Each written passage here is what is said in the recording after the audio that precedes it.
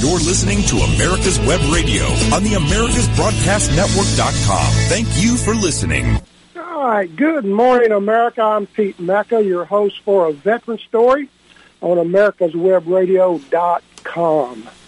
My scheduled guest today, Veterans and Elderly Advocate Attorney Victoria Collier, is testifying before Congress this morning. She's also an Army veteran and truly dedicated to helping the elderly and her military brothers and sisters. We wish Victoria the best of luck today as she talks to Congress. Victoria has asked to be rescheduled, and I will certainly do so. Very fascinating lady. I'll be discussing the rich and famous in World War II shortly, but I'm doing something a little bit different this morning. I'm dedicating the first part of the program to all my brothers and sisters who have worn the uniform in the service of our country. Bear with me on this. Rabbi Roland Giltishan was ordained in 1936 and was an avid pacifist, as evident by his sermons prior to World War II. Yet he still served in World War II, believing the worldwide struggle to be a just war and the last resort for the good of humanity. He was the first Jewish rabbi to join the fight in World War II as a chaplain for the United States Navy. Assigned to the 5th Marine Division just prior to the landing on Sulphur Island, better known as Iwo Jima, he provided much-needed care for thousands of wounded Marine and Navy personnel during the ferocious yard-by-yard fighting on Iwo Jima. He was awarded 3 service ribbons for his role during that horrendous battle. After the battle was over, the Protestant chaplain of the 5th Marine Division asked Rabbi Giltishan to deliver a prayer at the non-denominational ceremony for the dedication of the 5th Marine Division Cemetery on Iwo Jima. The words of his prayer apply today, almost 76 years after the dedication. Now, this is the prayer unedited in its entirety, given by him on March 21st, 1945. And I quote, "This is perhaps the grimness and surely the holiest task we have faced since D-Day. Here before us lie the bodies of comrades and friends, men who until yesterday or last week laughed with us, joked with us, trained with us. Men who were on the same ships and went over the sides with us as we prepared to hit the beaches on this island. Men who fought with us and feared with us. Somewhere in this plot of ground may lie the man who could have discovered the cure for cancer. Under one of these Christian crosses or beneath a Jewish Star of David, there may rest now a man who is destined to be a great prophet, to find the way, perhaps, for all to live in plenty with poverty and hardship for none. Now they lie here silently in this sacred soil, and we gather to consecrate this earth in their memory. It is not easy to do so. Some of us have buried our closest friends here. We saw these men killed before our very eyes. Any one of us might have died in their places. Indeed, some of us are alive and breathing at this very moment only because men who lie here beneath us had the courage and strength to give their lives for ours. To speak of memory of such men as these is not easy. Of them, too, can it be said with utter truth, the world will little note nor long remember what we say here. It can never forget what they did here. No, our poor power of speech can add nothing to what these men and the other dead of our division who are not here have already done. To show the same selfless courage and peace that they did in war. All that we can ever hope for is to follow their example. To swear that by the grace of God and the stubborn strength and power of human will, that their sons and ours shall never suffer these pains again. These men have done their job well.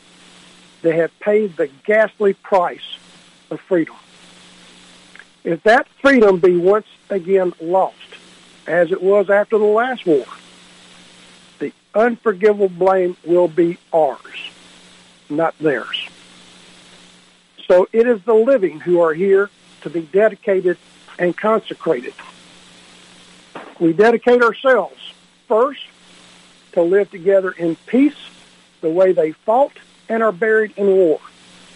Here lie men who loved America because their ancestors, generations ago, helped in her founding, and other men who loved her with equal passion because they themselves or their own fathers escaped from oppression to her blessed shores.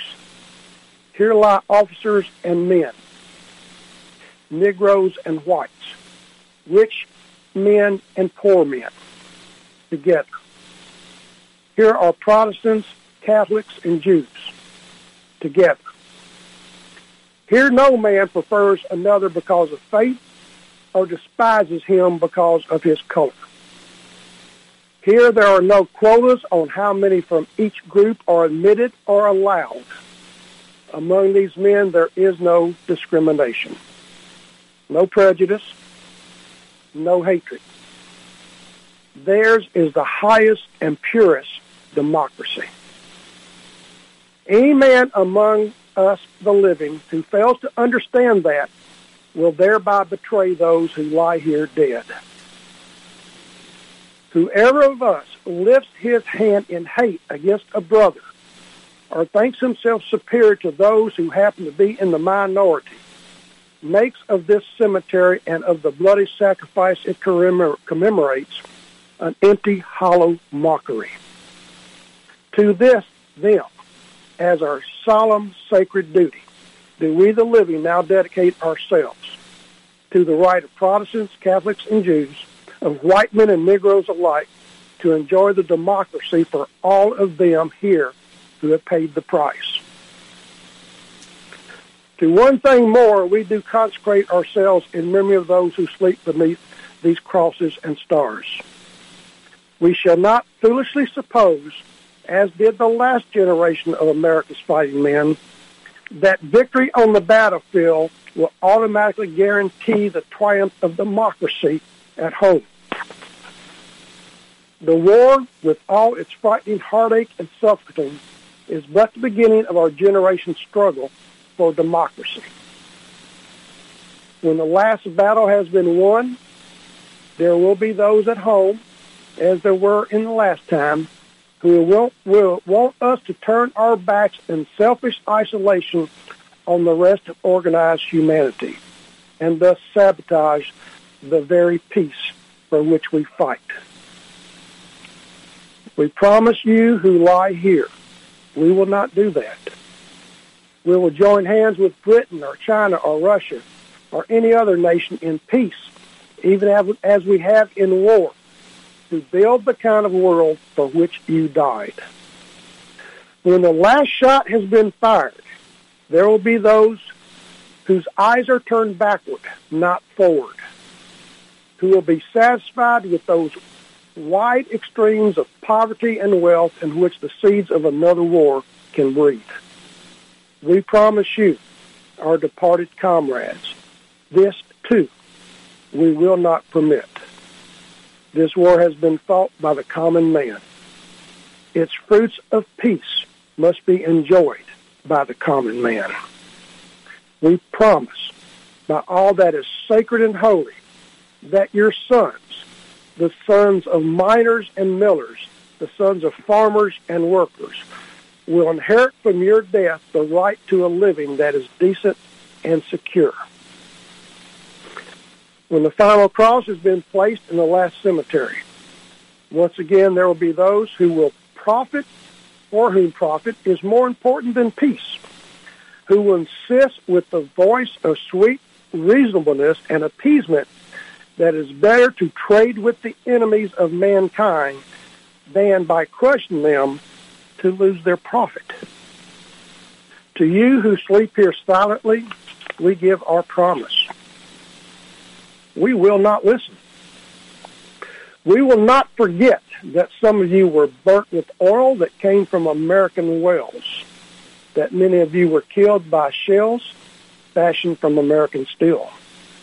We promise that when once again men seek profit at your expense, we shall remember how you looked when we placed you reverently, lovingly in the ground. This do we memorialize those who have ceased living with us and now live within us. Thus do we concentrate ourselves the living to carry on the struggle they began. Too much blood has gone into this soil for us to let it lie barren. Too much pain and heartache have fertilized the earth on which we stand. We here solemnly swear, this shall not be in vain. Out of this, and from the suffering and sorrow of those who mourn this, will come, we promise, the birth of a new freedom for the sons of men everywhere. Amen. This radio talk show host and veteran and author and journalist have never heard such profound words as that prayer or speech given on Iwo Jima. Folks, Iwo Jima was the only campaign during the Pacific War that the Marines suffered more casualties than the defending Japanese. Approximately 70,000 Marines participated, of which nearly 7,000 were killed and over 20,000 wounded. The Japanese, hid in almost impenetrable caves and entrenched positions, numbered about 18,000. Only 216 of the Japanese out of 18,000 were taken prisoner. The remaining defenders perished. That prayer just really, really touches my heart. Folks, I'm going to talk about the most fascinating generation, the rich and famous in World War II, and a few interesting trivia details in just a few minutes. It's about time for our first break. I'll be right back with the rich and famous and trivia from World War II. Stand by. Get your pen and paper ready. If there's a move in your near future, I'm here to tell you that the folks I used and now recommend is Around Town Movers. Timothy and the guys recently moved me, and I am and was totally satisfied with a sometimes not so fun experience moving. Call Timothy at 770-378-4708 and make it a good move and a good experience. Around Town Movers for that local or cross-country move. Timothy, Around Town Movers, in my opinion, are the best. That's Around Town Movers. Call them. If you live to serve and want to make an even bigger difference, consider joining the U.S. Army. With training in fields like medical care, linguistics, and engineering, an Army career can amplify your efforts with humanitarian opportunities all over the world. Plus, you'll receive competitive pay and incredible benefits, so you'll be taken care of, too. Learn more at GoArmy.com. And we want to remind everybody that the Georgia Military Veterans Hall of Fame induction ceremony has been moved to April the 3rd and will be held at Johns Creek Newtown Park, which is where the Healing Wall is, the replica of the Vietnam Wall in Washington, D.C., that lists the 53,000 names of those that gave their all in Vietnam. So mark that down on your calendar, April the 3rd, and we'll have more details for you as time goes on. With that being said, let's get back to Pete Mecca and a veteran's story. Welcome back, folks. Let's talk a little bit about the rich and famous in World War II and also some trivia from World War II. What a great, fascinating generation that was. Elliott Roosevelt, son of President Roosevelt, served honorably during the war and by 1945 held the rank of brigadier general. He almost did not receive the promotion because Congress was unhappy due to an incident that involved his dog, Blaze. Active duty military personnel were bumped from a flight across the country so Blaze, his dog, could be transported. Although Roosevelt was not aware that Blaze had been given priority, it nearly cost him his star. And guess who the pilot of that airplane was? None other than Hollywood's singing cowboy, Gene Autry. Gene Autry spent most of his war flying C-47 cargo planes across the hump, the Himalayan mountain range, in China and Burma and India. Film star Lee Marvin assaulted 21 beaches in the South Pacific with I Company, 24th Marine Regiment, 4th Division. On Saipan, Marvin was one of only 6 Marines of the 247 in his company to survive the battle. Severely wounded, he spent 13 months hospitalized and received 100% disability for his injuries. His father fought as an Army sergeant in Europe. Marvin stated on the Johnny Carson show one night that the bravest Marine he ever saw was the beach master on Iwo Jima directing beach traffic while under intense enemy fire. The beach master's name was Bob Kinshot, the original Clarabelle the Clown on the Howdy Doody show, and he was also the star for 30 years on the long-running TV show Captain Kangaroo. Now here's an interesting little twist to the story. Lee Marvin never served on Iwo Jima, and Bob Kinshaw never saw combat. Hollywood had a tendency to make their stars to be heroes in World War II when some of them were not. Now, Scarlett O'Hara's main squeeze wannabe, Ashley Wilkes, in the 1939 legendary movie Gone with the Wind, was played by British actor Leslie Howard. Howard and a double for Winston Churchill, Alfred Chinfalls, were on the same British Overseas Airways flight when it was shot down by German fighters over the Bay of Biscayne in June of 1943. There were no survivors. Thing is, British intelligence knew from their top-secret Ultra program intercepts that the Germans planned to shoot down the plane. In spite of this, the airplane's crew had not been warned because British intelligence did not want to tip off the Germans that their own top-secret codes had been broken.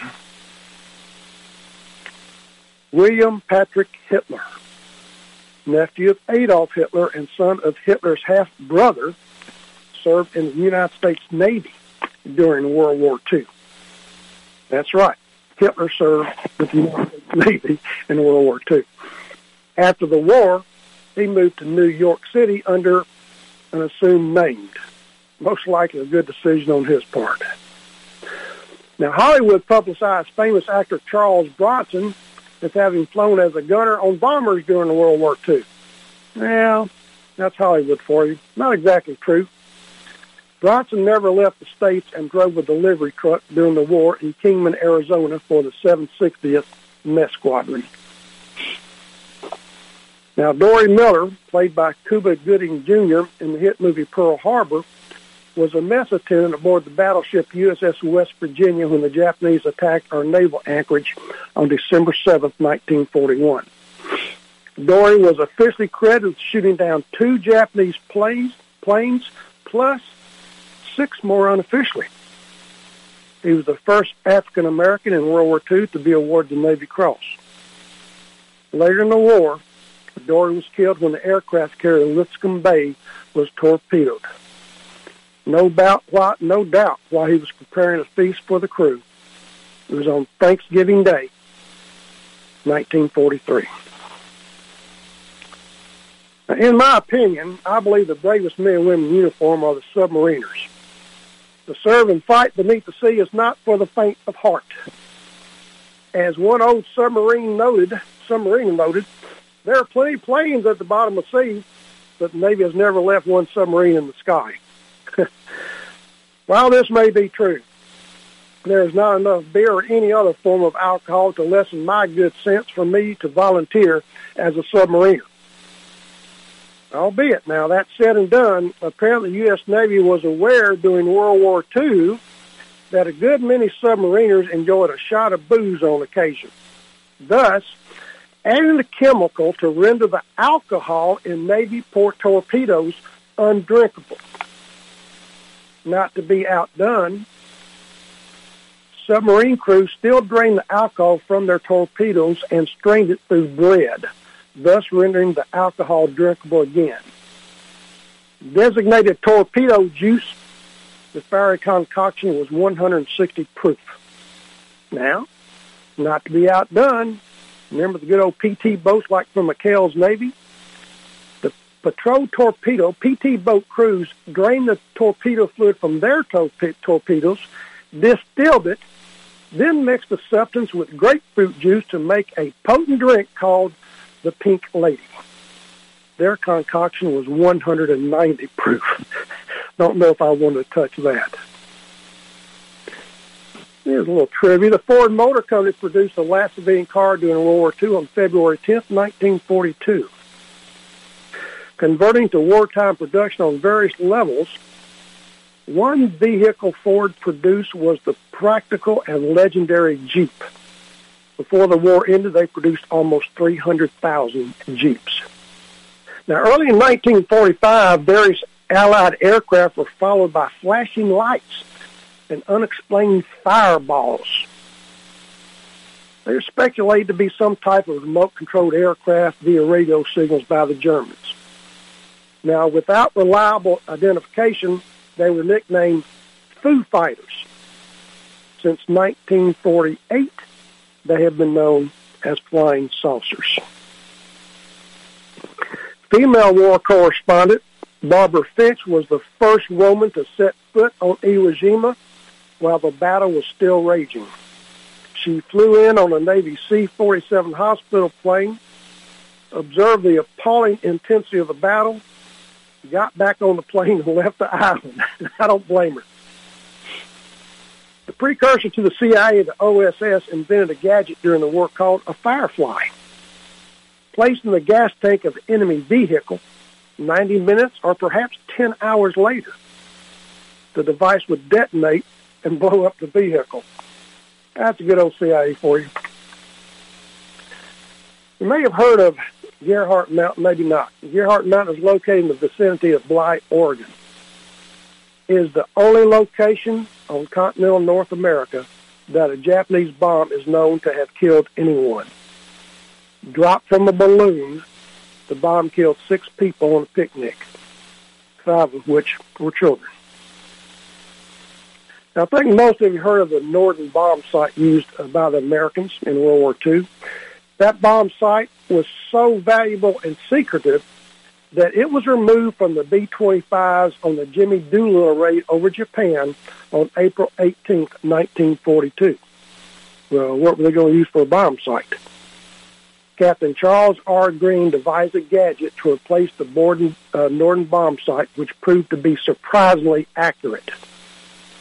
He made the device from 20 cents worth of scrap metal. During World War II, the Empire State Building was the world's tallest building, standing 102 stories high. On July 28, 1945, Dick Fogg blanketed New York. Lieutenant Colonel William Smith, Jr., a graduate of West Point, who had flown combat for 2 years in Europe and been awarded the Distinguished Flying Cross and 4 air medals, apparently lost visibility in the fog and crashed his B-25 Mitchell into the Empire State Building between the 78th and 79th floors. The building remained structurally sound, but 14 people were killed and 25 injured. looking at old photos of the stunned civilians on the ground gazing up at the building is eerily reminiscent of 9/11. A B-17 assigned to the 508 Squadron, 351st Bombardment Group of the 8th Air Force was nicknamed Murder Incorporated. On November 26, 1943, its usual crew flew a spare bomber on a raid over Brenham. The bomber was damaged and the crew had to bail out. They were captured by the Germans, still wearing their flak jackets, with Murder Incorporated painted on the backs. The German propaganda machine used the jackets as an example to portray the Americans as a bunch of gangsters. The first American soldier to enter the heart of Berlin during the war was Harley Natchez, a Native American Indian. Speaking of submarines, U.S. Navy men refer to the German submarines as a hearse. The German crew members were referred to as pallbearers. I think most folks are familiar with the cigarette Lucky Strike and its recognizable red emblem on the package. Before World War II, Lucky Strike's emblem was green. But the dyes used to make a green emblem were needed for the war effort. The American Tobacco Company changed the emblem to red, and it's been that way ever since. Old Lucky Strikes. American General and future President Dwight Eisenhower, you know what his favorite reading material was? Westerns. You know what the favorite reading material of Adolf Hitler was? American Westerns. Now, George landed with the United States Marines on Iwo Jima. It was George's third landing. Oh, by the way, George was a dog. Now, Army paratrooper Lieutenant Glover parachuted into Arnhem during the Bridge Too Far, the famous Operation Market Garden. Sadly, Myrtle parachuted with him, and sadly, Myrtle was later killed in combat. Oh, Myrtle was his pet chicken. My God, will the greatest generation ever be forgotten? I doubt it seriously. I'm going to get to some of the rich and famous who served in World War II, and you're going to be very surprised about these well-known individuals and their courage and service to this country in World War II. Folks, I'll be right back. Hello, I'm Dr. Mike Karuchak. Have you ever wondered what doctors talk about amongst themselves? If you do, join us on the Doctor's Lounge and hear the doctors' conversations amongst themselves. Join me and my co-host, Dr. Hal Schertz, every Thursday morning, 8 to 9 a.m. Ladies and gentlemen, boys and girls of all ages, join me, Roger B., every Tuesday at 1400 hours right here on America's Web Radio for the Locked and Loaded Show. We will talk about guns, weapons, ammo, gun accessories, prepping, and so much more. So be sure to join us every Tuesday at 1400 or 2 p.m. for Locked and Loaded on America's Web Radio. You're listening to America's Web Radio on the AmericasBroadcastNetwork.com. Okay, Pete, coming back in 3, 2, 1, and it's yours. All right, folks, let's talk a little bit about the rich and famous in World War II. Ladies and gentlemen, I'm sure you remember Julia Child, American cooking teacher, author, and television personality. Well, during World War II, she joined the Office of Strategic Services, the OSS, the precursor to the CIA. She did that because she had volunteered for the Women's Air Corps and also the United States Navy's Waves. But she was rejected because she was too tall.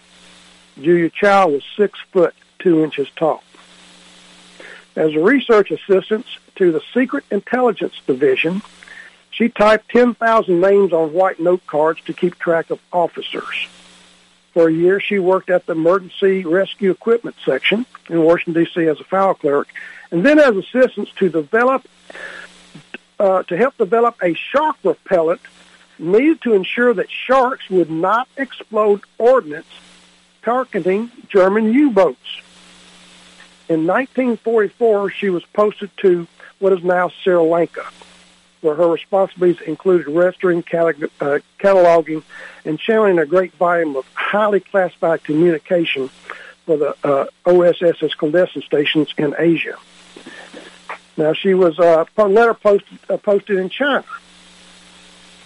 When Child was asked to solve the problem of too many OSS underwater explosives being set off by curious sharks, Child's solution was to experiment with cooking variations of different concoctions as a shark repellent, which were sprinkled in the water near the explosives and repelled the sharks. Still in use today, the experimental shark repellent marked Child's first foray into the world of cooking.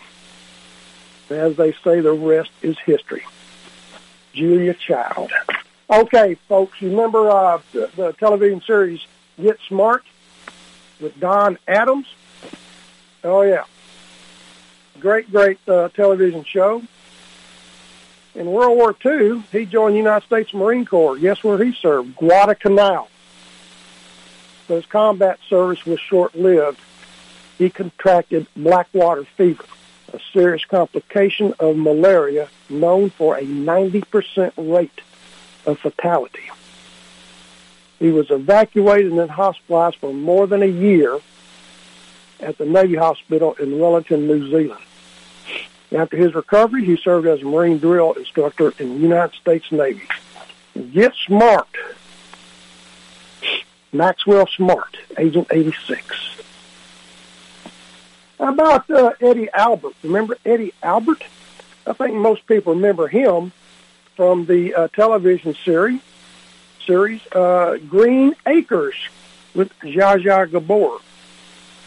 Well, during World War II, let me see here. Oh, my goodness. Yeah, during World War II, he worked for U.S. Army Intelligence, photographing German U-boats in Mexican harbors. On September 9, 1942, Albert enlisted in the United States Coast Guard and was discharged in 1943 to accept an appointment as a lieutenant in the U.S. Naval Reserve. He was awarded the Bronze Star with Combat V for his actions during the invasion of Tarawa in November of 1943, when, as a coxswain of a U.S. Coast Guard landing craft, he rescued 47 Marines who were stranded offshore and supervised the rescue of 30 others while under heavy enemy machine gun fire. Green Acres. Eddie Albert. James Arness, good old Matt Dillon from Gunsmoke. You guys remember him?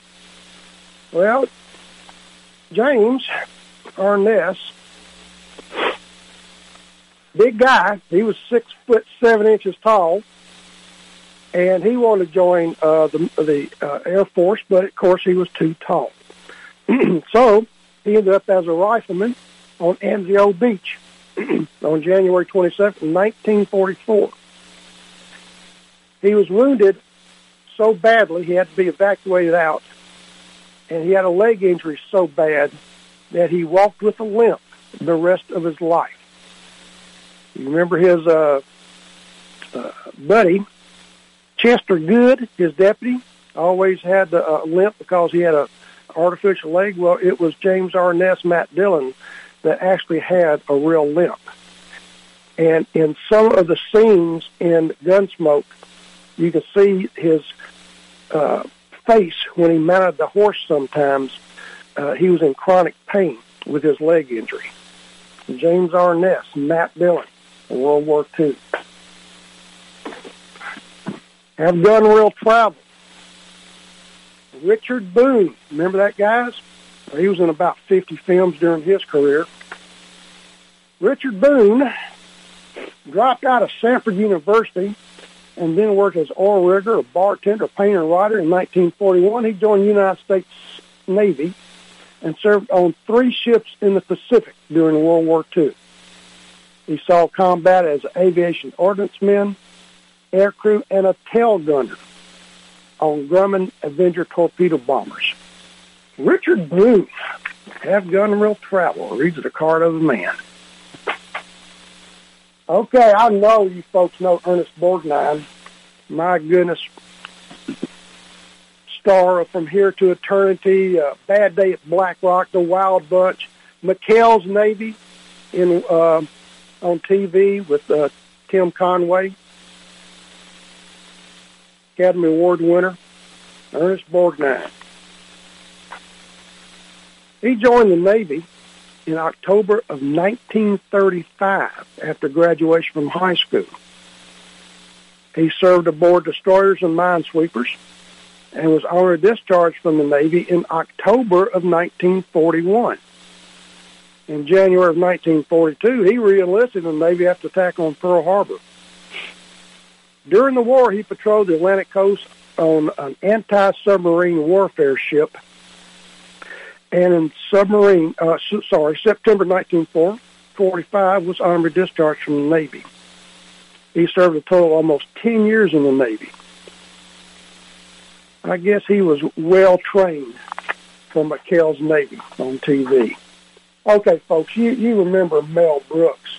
My goodness, I mean, Blazing Saddles, Mel Brooks, Young Frankenstein, History of the World Part 1, Spaceball, Robin Hood, Men in Tights, famous actor and producer.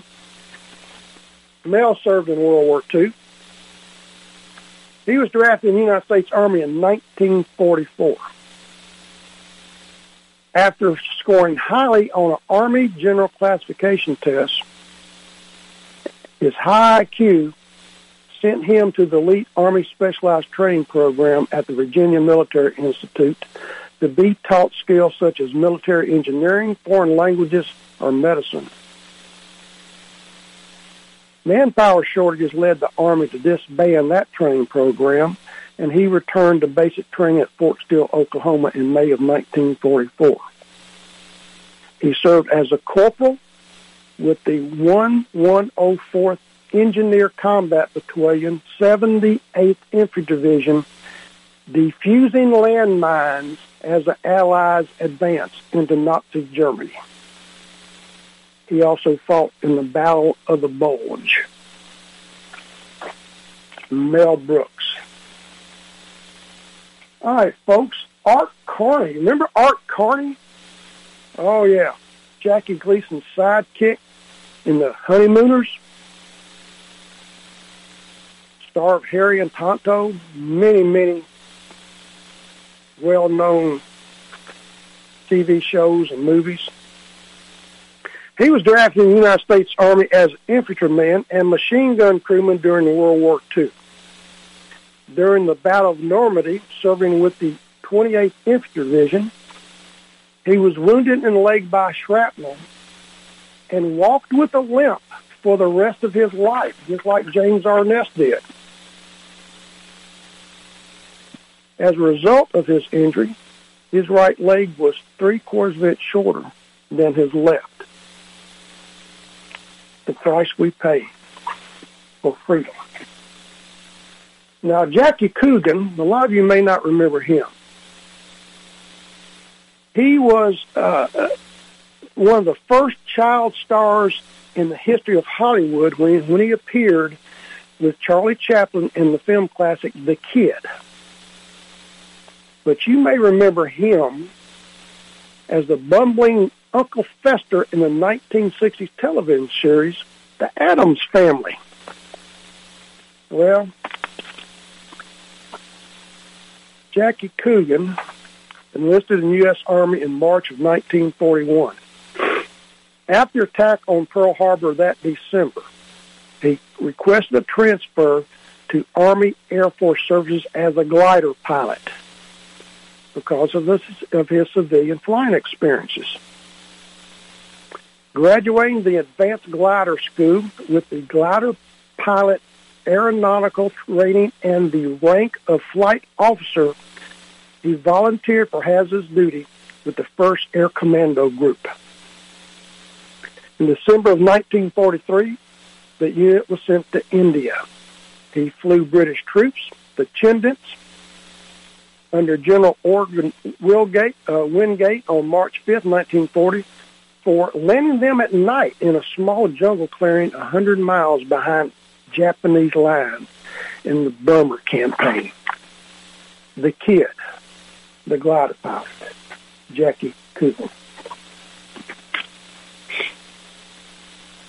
Well, remember Tony Curtis? Oh, yeah. Tony Curtis, my goodness gracious. Some Like It Hot, Operation Petticoat, The Boston Strangler, Houdini. I mean, this guy, I don't know how many films he starred in. Great, great actor, Tony Curtis. He enlisted in the United States Navy after the attack on Pearl Harbor. He was inspired by Cary Grant's role in the movies Destination Tokyo and Crash Dive with Tyrone Power. So he joined the Pacific Submarine Force. He served aboard a submarine tender until the end of the Second World War. On September 2nd, 1945, he witnessed the surrender of the Japanese in Tokyo Bay from his ship, which was only about a quarter of a mile away. Tony Curtis, my goodness gracious. Kirk Douglas. Oh, my goodness, we remember Kirk Douglas, don't we? Oh, my goodness gracious. A detective story, The Bad and the Beautiful, Paths of Glory, Spartacus, 7 Days in May with Burt Lancaster, One Flew Over the Cuckoo's Nest, a Broadway play. He joined the Navy in 1941, shortly after the United States entered World War II, where he was served as a communication officer in anti-submarine warfare. He was medically discharged in 1944 for injuries sustained from the premature explosion of a depth charge. Kirk Douglas. You never knew that about the man. We're approaching our last commercial here, and I wish I had more time. So many people served in World War II that are well-known and famous. But we'll be right back, and I'll try to cover a few more for you. Stand by, folks. My name is Kyle Hayes, a motorsports student at Alfred State College. Every year, Alfred State students compete in the Great Race, which is a cross-country time endurance rally for vintage vehicles. As you can imagine, it's pretty costly. I'm asking for your help. Your donation can make it possible for these students to live their passion and promote the vintage automobile industry.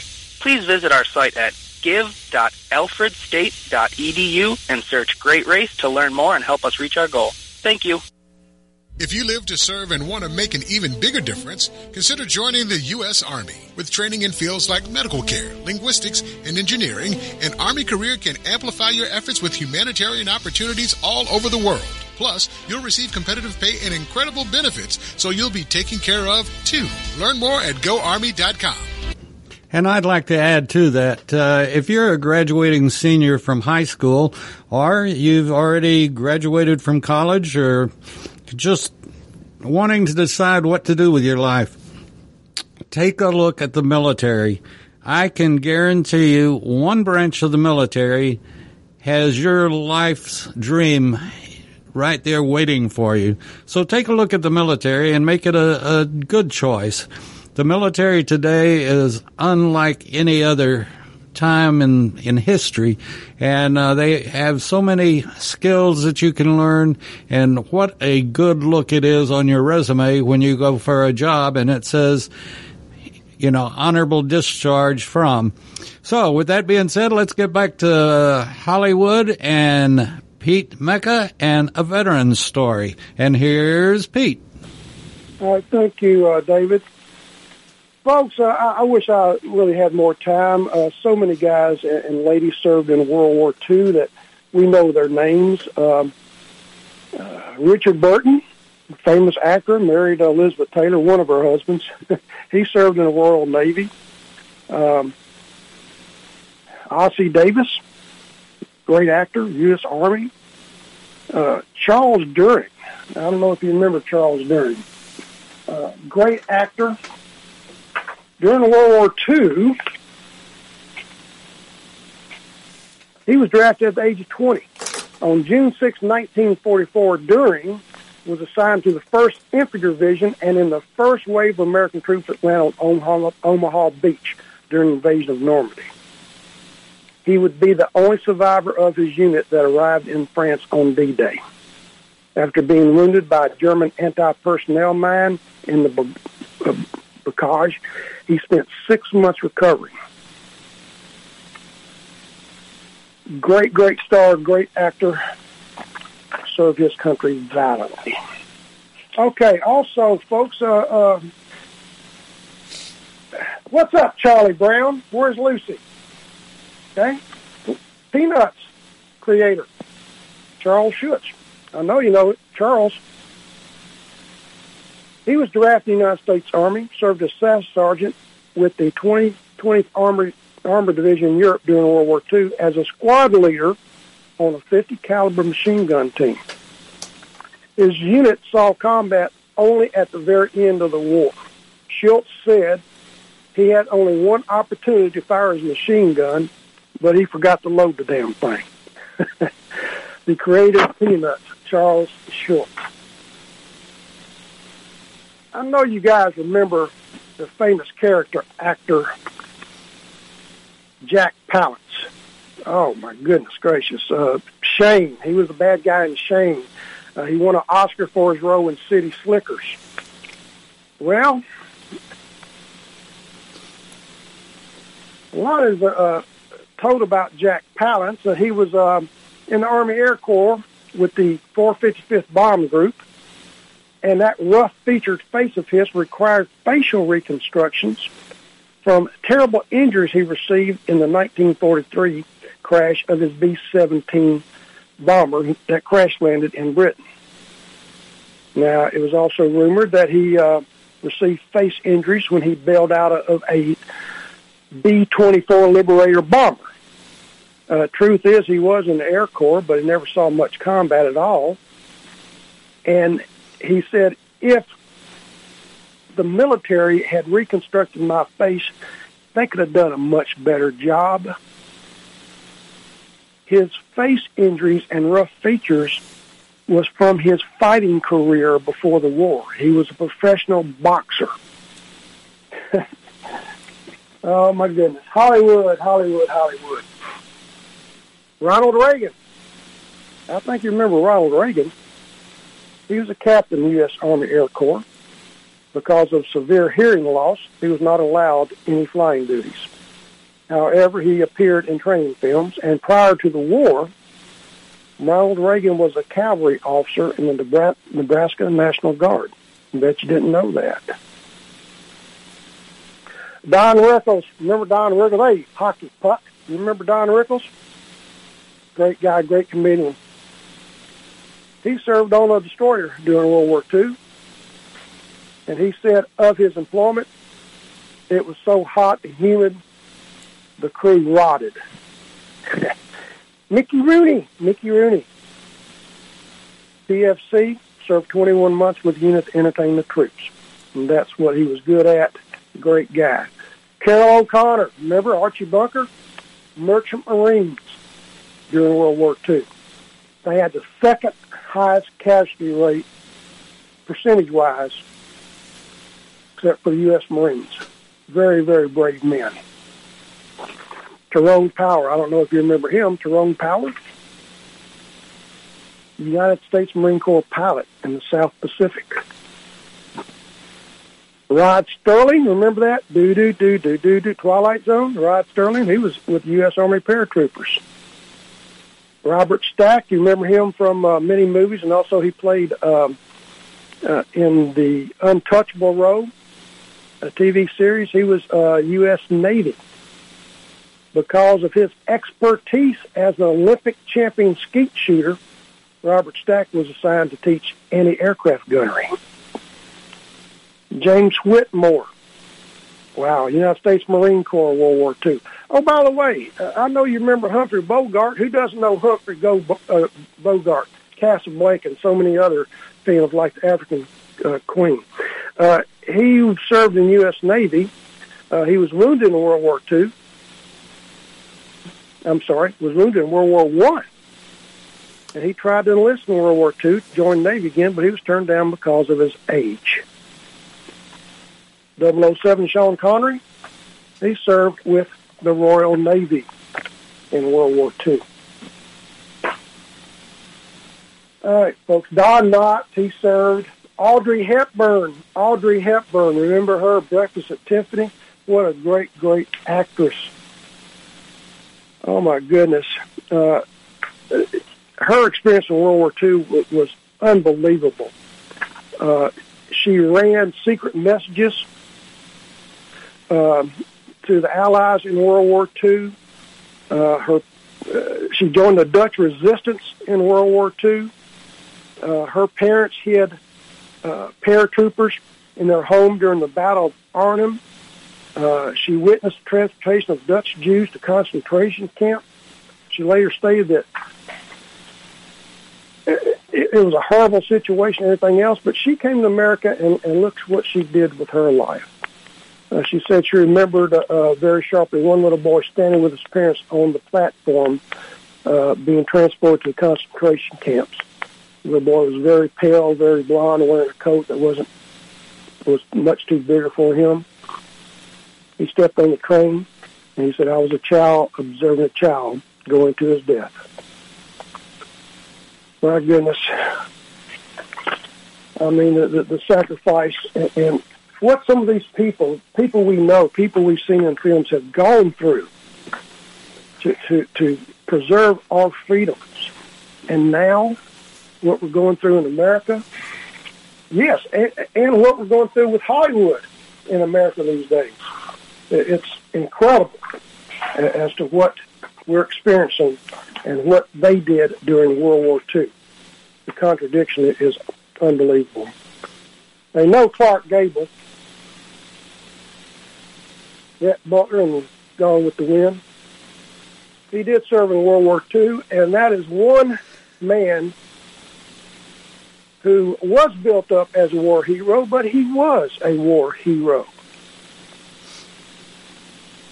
He spent most of 1943 in England with the 351st Bomb Group. He flew 5 combat missions, including one to Germany.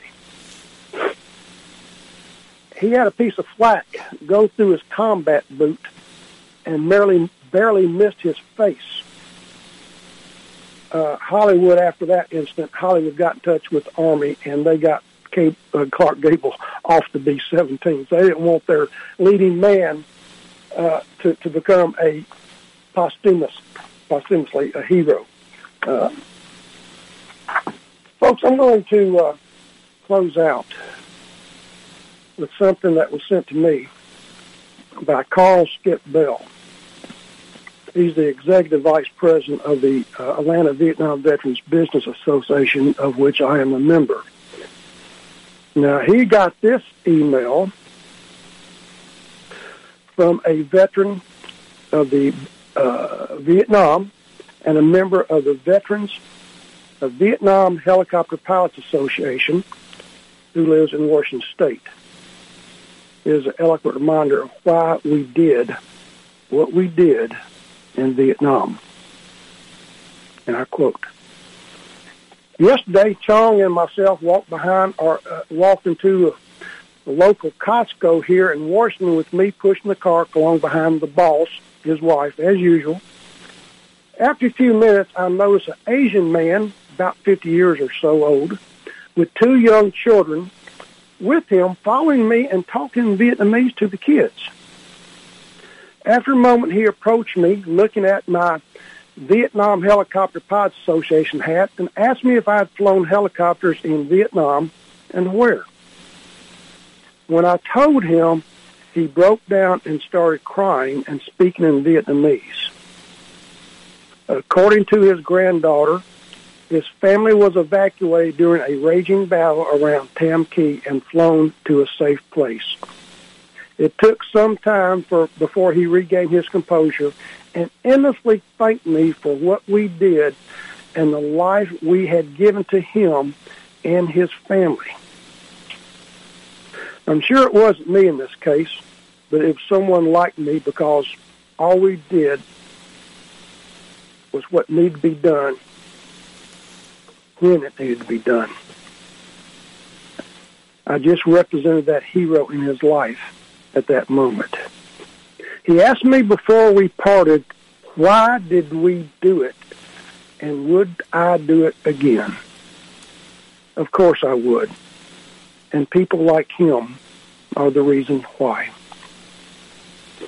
A bit of an emotional experience. Amazing who appreciated our sacrifice and who didn't. I remember this man forever. Remember this event when someone asked why the blank we were doing there. What were we doing there? After all these years, we haven't answered that question that we can live with. Simplify. You know, folks, I guess I'll close with this right here. Jimmy Stewart, famous actor. I think everybody just about knows he served in World War II as a bomber pilot. And his scene in the Frank Capra movie, It's a Wonderful Life, the scene where he was thinking about jumping off the bridge and committing suicide. But he's saved by the angel, the second-class angel Clarence Oddbody. He jumped in the water to save the man. But in truth, Frank Capra, who was the producer, he wanted Jimmy Stewart in the lead because he thought that Jimmy Stewart could relate to the part about the guy who wants to commit suicide because of Stewart's combat experiences in World War II. Stewart said, well, wait just a minute here. That's not what I want to do. He finally talked Stewart into doing the movie, It's a Wonderful Life. Stewart flew combat in World War II, and it affected him for the rest of his life. He saw planes go down. He saw men blown out of the skies. He gave up a salary of $12,000 per week as an actor for $21 per month as a GI.